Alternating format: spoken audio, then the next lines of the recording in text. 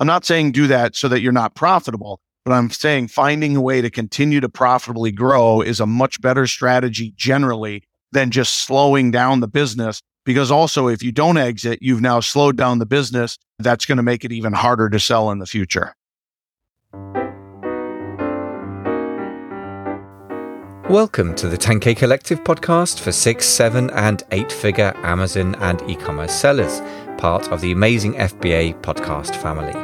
If you want to scale fast, target a 7-figure exit, and enjoy the process, then keep listening.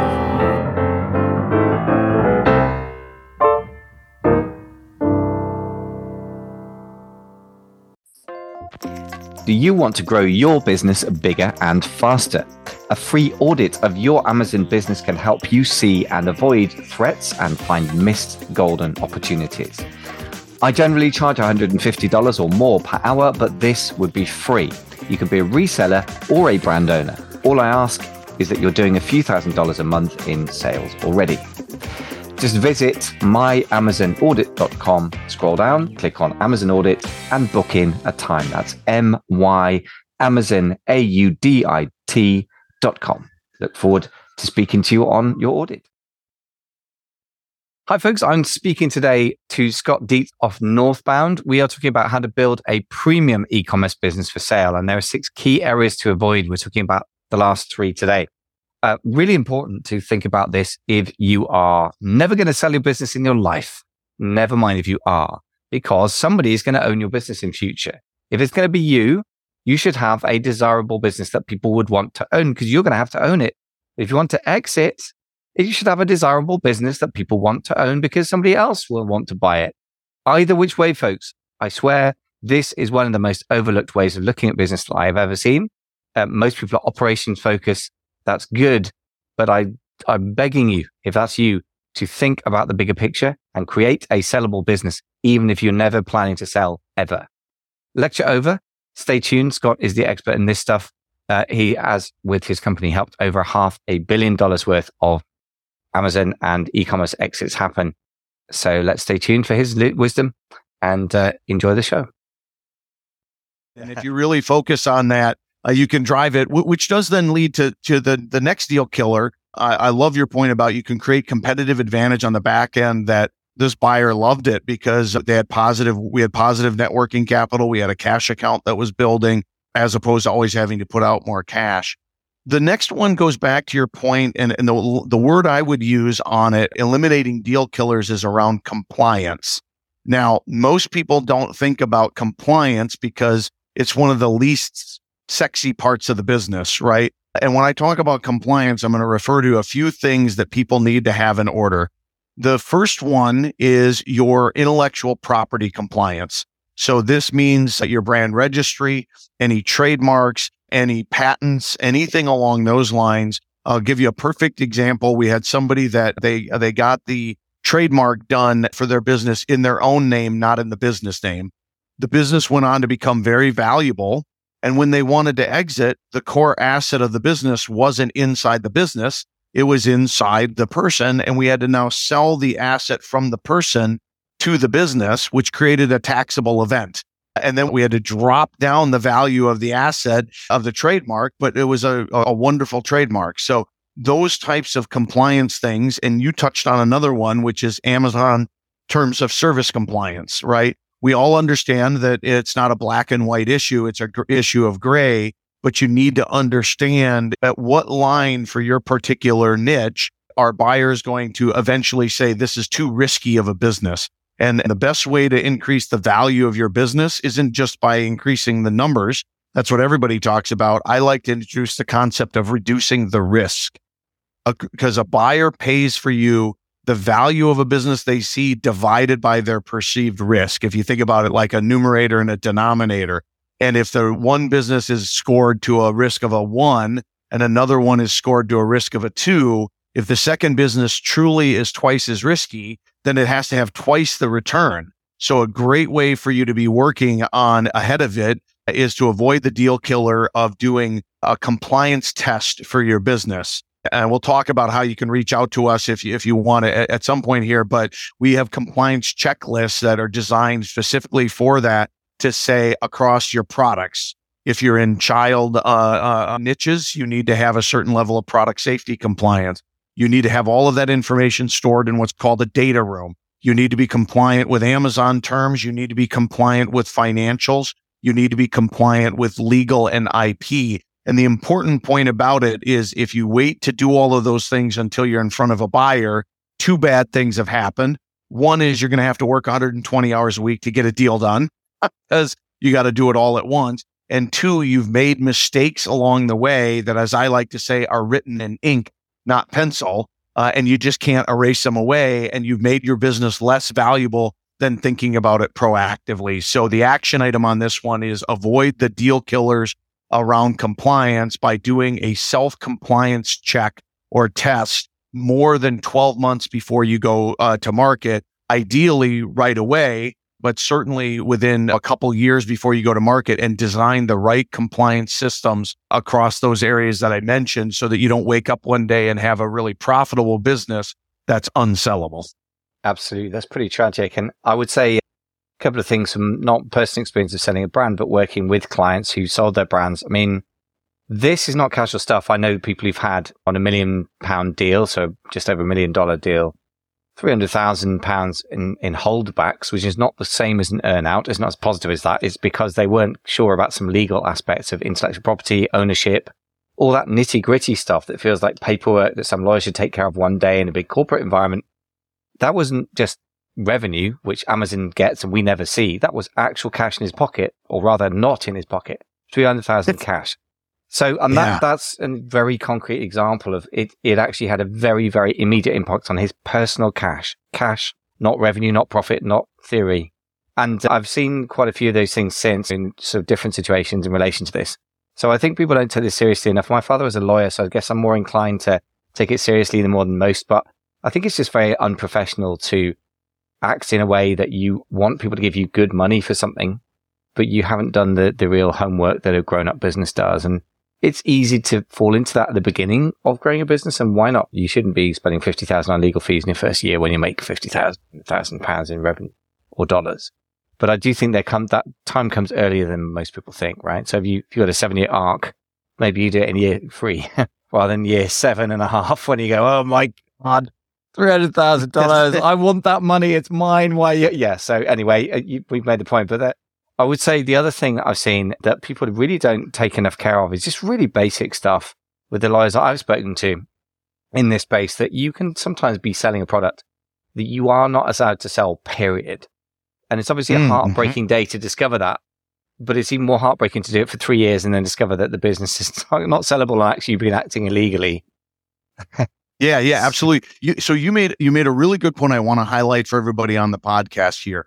All of the mistakes or risk that you've created in the business before the day that you sell the company. So let's say that you have a company and I'm going to help you exit, and we're going to get a premium valuation on the company, and we've got a buyer in front of us. We're going to sell for a 5x multiple. It's a $5 million deal, and it closes on, let's use Halloween, okay, October 31st, okay.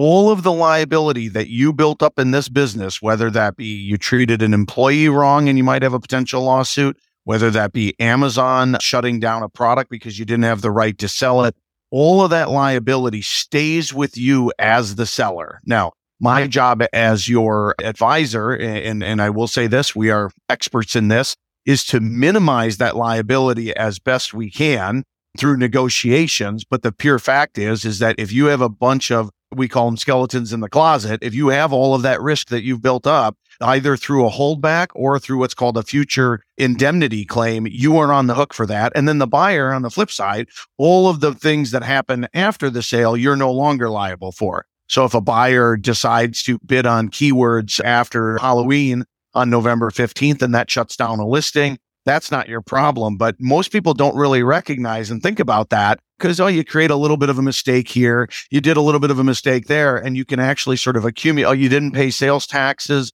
on non-Amazon sales because it wasn't collected, and now you've built up a liability there. All of that comes away from your purchase price, or at least has a risk of coming away from your purchase price. So again, I always like to say the true way to evaluate your deal is what we call the lifetime effective multiple. Scott, these skeletons in the closet aren't great fun. We've got to have a way of dealing with this. I know you've got a concept that you were sharing with me before the show of the lifetime effective multiple. What is that? How does that tie into this? Yeah. So most people, when they sell their businesses, they will quote, I got a multiple of 5 or I got a multiple of 3. And what I always like to explain to people is that without the context for that, it's almost impossible to say whether or not you got, quote unquote, a premium or a good deal for your business, because oftentimes you'll have a lot of people, this happened to a lot of sellers. They were very excited to sell for a 6x multiple 2 years ago, but they did it with a stabilization payment and an earnout. And when those weren't hit, they ended up only getting a 3.5 or a 4 times earnings multiple. So for the basic introduction, when I use the word multiple, I'm thinking of a multiple of your trailing 12 months profitability, often referred to as EBITDA or SDE, seller's discretionary earnings. And the question that everybody's always trying to do is to say things like, oh, I got a high multiple, but a high multiple with a lot of risk in it happening may or may not be better. And so the answer that solves that is the term that we use called lifetime effective multiple. And what that means is when you take all of the payments that you received on day one, the ones that you received after 12 months stabilization, maybe the ones you got for your inventory, what you got for your earnout, or we do a lot of rolled equity deals where you can actually roll your position along with your buyer. And if their value goes up, you can get more money. And when you add all of that money together and you divide that by what your trailing month's earnings was when you exited, that's the true multiple that matters.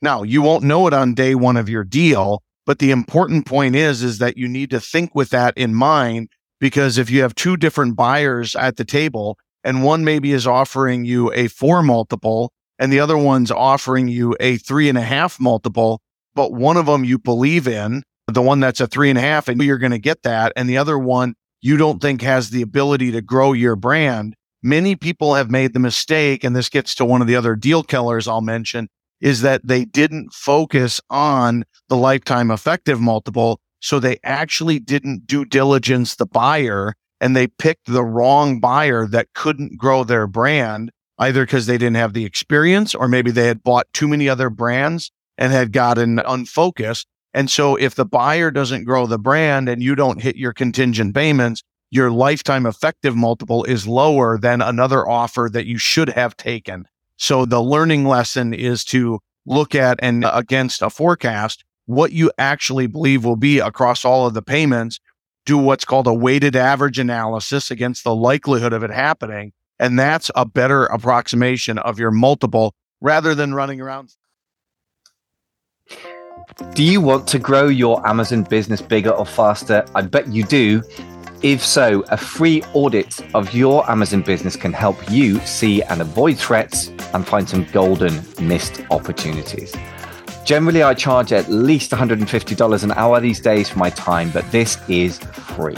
You can be a reseller or a brand owner. All I ask is that you're doing at least a few $1,000s a month in sales. If you are, just go to myamazonaudit.com, scroll down, click on Amazon Audit and book in a time, and we'll see each other on a Zoom call. That's myamazonAudit.com.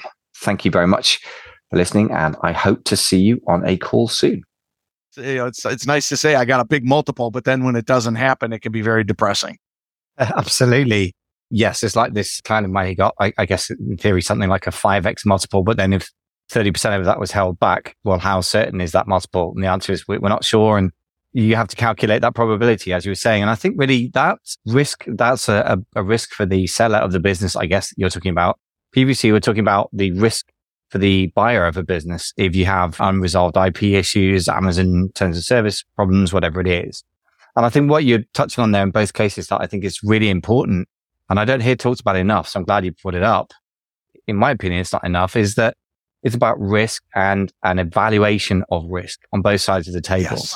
And putting a number on that, and in a rational, well, a semi-rational way. It's never entirely rational. It seems to me somehow there's a feeling, a gut element of, I don't want to take the risk of selling my business without 100% upfront, or the same on the buyer side of the table. But I think that's very intelligent. And I think the truth is that there are multiple factors, aren't there, on both sides of the table, and the multiple is one of them. The risk profile is another. The deal structure you touched on is another. I'm going to get too much down the rabbit hole there because I think I'll take us off track. But I think it's very important that evaluation of risk and pricing of risk is what you're talking about there. Yeah, essentially. And a lot of people don't do it. And I'll hear a lot of people say, and particularly people that maybe don't live in this world all day long, they'll say, oh, always take 100% cash in your exit. It's always better to get the cash. And the answer to that is it depends. It's not that it's a yes, because oftentimes 100% cash buyer are bottom feeders. They don't pay a premium multiple. I don't like sellers to listen to somebody that just kind of simplistically says, well, if you take an earnout, then you're stupid, or if you should always take 100% cash. Because if I have a 3 times multiple at 100% cash, oftentimes as an advisor, I can negotiate a higher upfront cash by actually introducing an earnout, because I can say to them, well, the value of this company is a real high flyer. We're willing to bet on the future as well. And so we'd like a 4 multiple, and we're willing to roll 25% of it into an earnout. So I still got the same 3x multiple, but then I got the upside on top of that. And so that is the pricing of the risk and the forecasting, which leads to another deal killer I really do want to mention. There's oftentimes a lot of debate of whether or not you should slow down the growth of your business before you exit. Really focus on maximizing profitability. Don't launch any new products, all of those things. In general, while we want you to be conscious of profit in the 12 months before you exit, the key thing you have to focus on is that when you think about stabilization payments and earnouts, which almost every credible buyer is going to force you to take to some level, oftentimes you're being penny smart and pound foolish, because what you're doing is you're slowing down the growth, which makes the deal more risky, and the buyer isn't going to see any upside in the deal, so they're going to give you a lower multiple. So you might have maximized the profit to 500,000 of profit rather than 400,000, but if it drops the multiple from, even if I take a $400,000 profit times a 3 multiple, that's 1.2 million. If I take a $500,000 business and I drop the multiple down to 2.5, it's 1.25. So you did all this work to maximize the profit, but it really didn't matter because you weren't able to get the multiple because the buyer didn't see the growth, which gets back to my first point of the deal killer, which is if you're not thinking from the buyer's lens, you're thinking wrong. And everybody thinks that buyers buy businesses based on the trailing 12 months historical, and that is incorrect. The buyer doesn't get any money from your historical earnings. They only care about your future earnings in the business. So you need to present a positive story about the future potential of your particular business, because that's the earnings that they're going to get to keep. They calculate it based on historical, but they value it based on the future potential. And you want to accelerate your growth before you exit, because then they will see that trend line going up and up, and they'll pay you a higher value for your business. I'm not saying do that so that you're not profitable, but I'm saying finding a way to continue to profitably grow is a much better strategy generally than just slowing down the business. Because also, if you don't exit, you've now slowed down the business. That's going to make it even harder to sell in the future. Yeah, that all makes total sense. I would say they calculate based on the past, but value based on the future is a real takeaway sentence for me. And I would say, if you want to put it in simple terms for me as a buyer of businesses, or I'm starting to acquire them now and work on that side of the table, the past is about the trailing 12 months, and the last 3 years, I'd insist on at least 3 years of profit and loss statements. Personally, I think most buyers would as well. I want to see the trend there. And then, yes, that's what gives me the number that I'd start on the SDE. And then the multiple that I consider offering would be based on extrapolating that trend out into the future. So exactly right. It's calculated based on the past, but value based on the future. That's really great. The other thing I would say is I've been on the other side of that. Even today, somebody was asking me, I was talking to somebody who may introduce me to some business owners, not a business broker, but he runs an agency. And I'm trying to do off-market deal origination as a buyer. And he said, what multiples do you offer on businesses? I said, well, it totally depends, really. And I said, also, that's not necessarily a relevant question for either side of the tale if you don't talk about deal structure. And he said, oh, typical deal structure is this. And I said, well, yeah, it was 2 years ago, but things change every year as well. And so you can't even just take what you did 12 months ago, 24 months ago with the aggregators buying like crazy drunken people. You know, I realized you can't take that as a norm for 2023 where e-commerce has actually shrunk year on year for the first time ever, right? So it's all different every year, I think, as well. That's what strikes me. Yeah, and that leads to the point. One of the points I want to make is because selling a business is harder today than it was before, doesn't mean that you shouldn't focus on it. It actually means you should focus on it more. Okay, because the fact is, it's still going to be more than half of the money you ever take home. That fundamental principle hasn't changed. So the need to think about your exit hasn't changed. And people that might not want to exit, I always say, if you're not exiting to someone else, then you're exiting to yourself. And you deserve to get funding into your business so that you can pull cash out of your business, not guarantee loans, and get money into another diversified stock. Because you basically, a lot of people it'd be like having a $5 million stock and not buying a mutual fund or diversifying it at all. So because it's gotten harder, what is the appropriate response? Not get depressed and give up. It's work harder to plan more in advance to be able to deal with the environment that it is today. And that's one of my key takeaways that I want everyone to think about and to find, frankly, partners like ourselves or others that are willing to dive in and work with you for a longer period of time, because there are more challenges today and you might have to reposition the business or you might have to restructure your financials because they're not accurate, which is another a big deal killer, is having inaccurate financials and not having them be fully accrual based. And so that's the key message. I want this to be inspiring. We talk about deal killers, and I always say the best way to get a deal done is to, if you get rid of all the reasons why a deal can't happen, you've dramatically increased the likelihood that you're going to reach the financial freedom goal that many people got on this e-commerce journey in the first place for.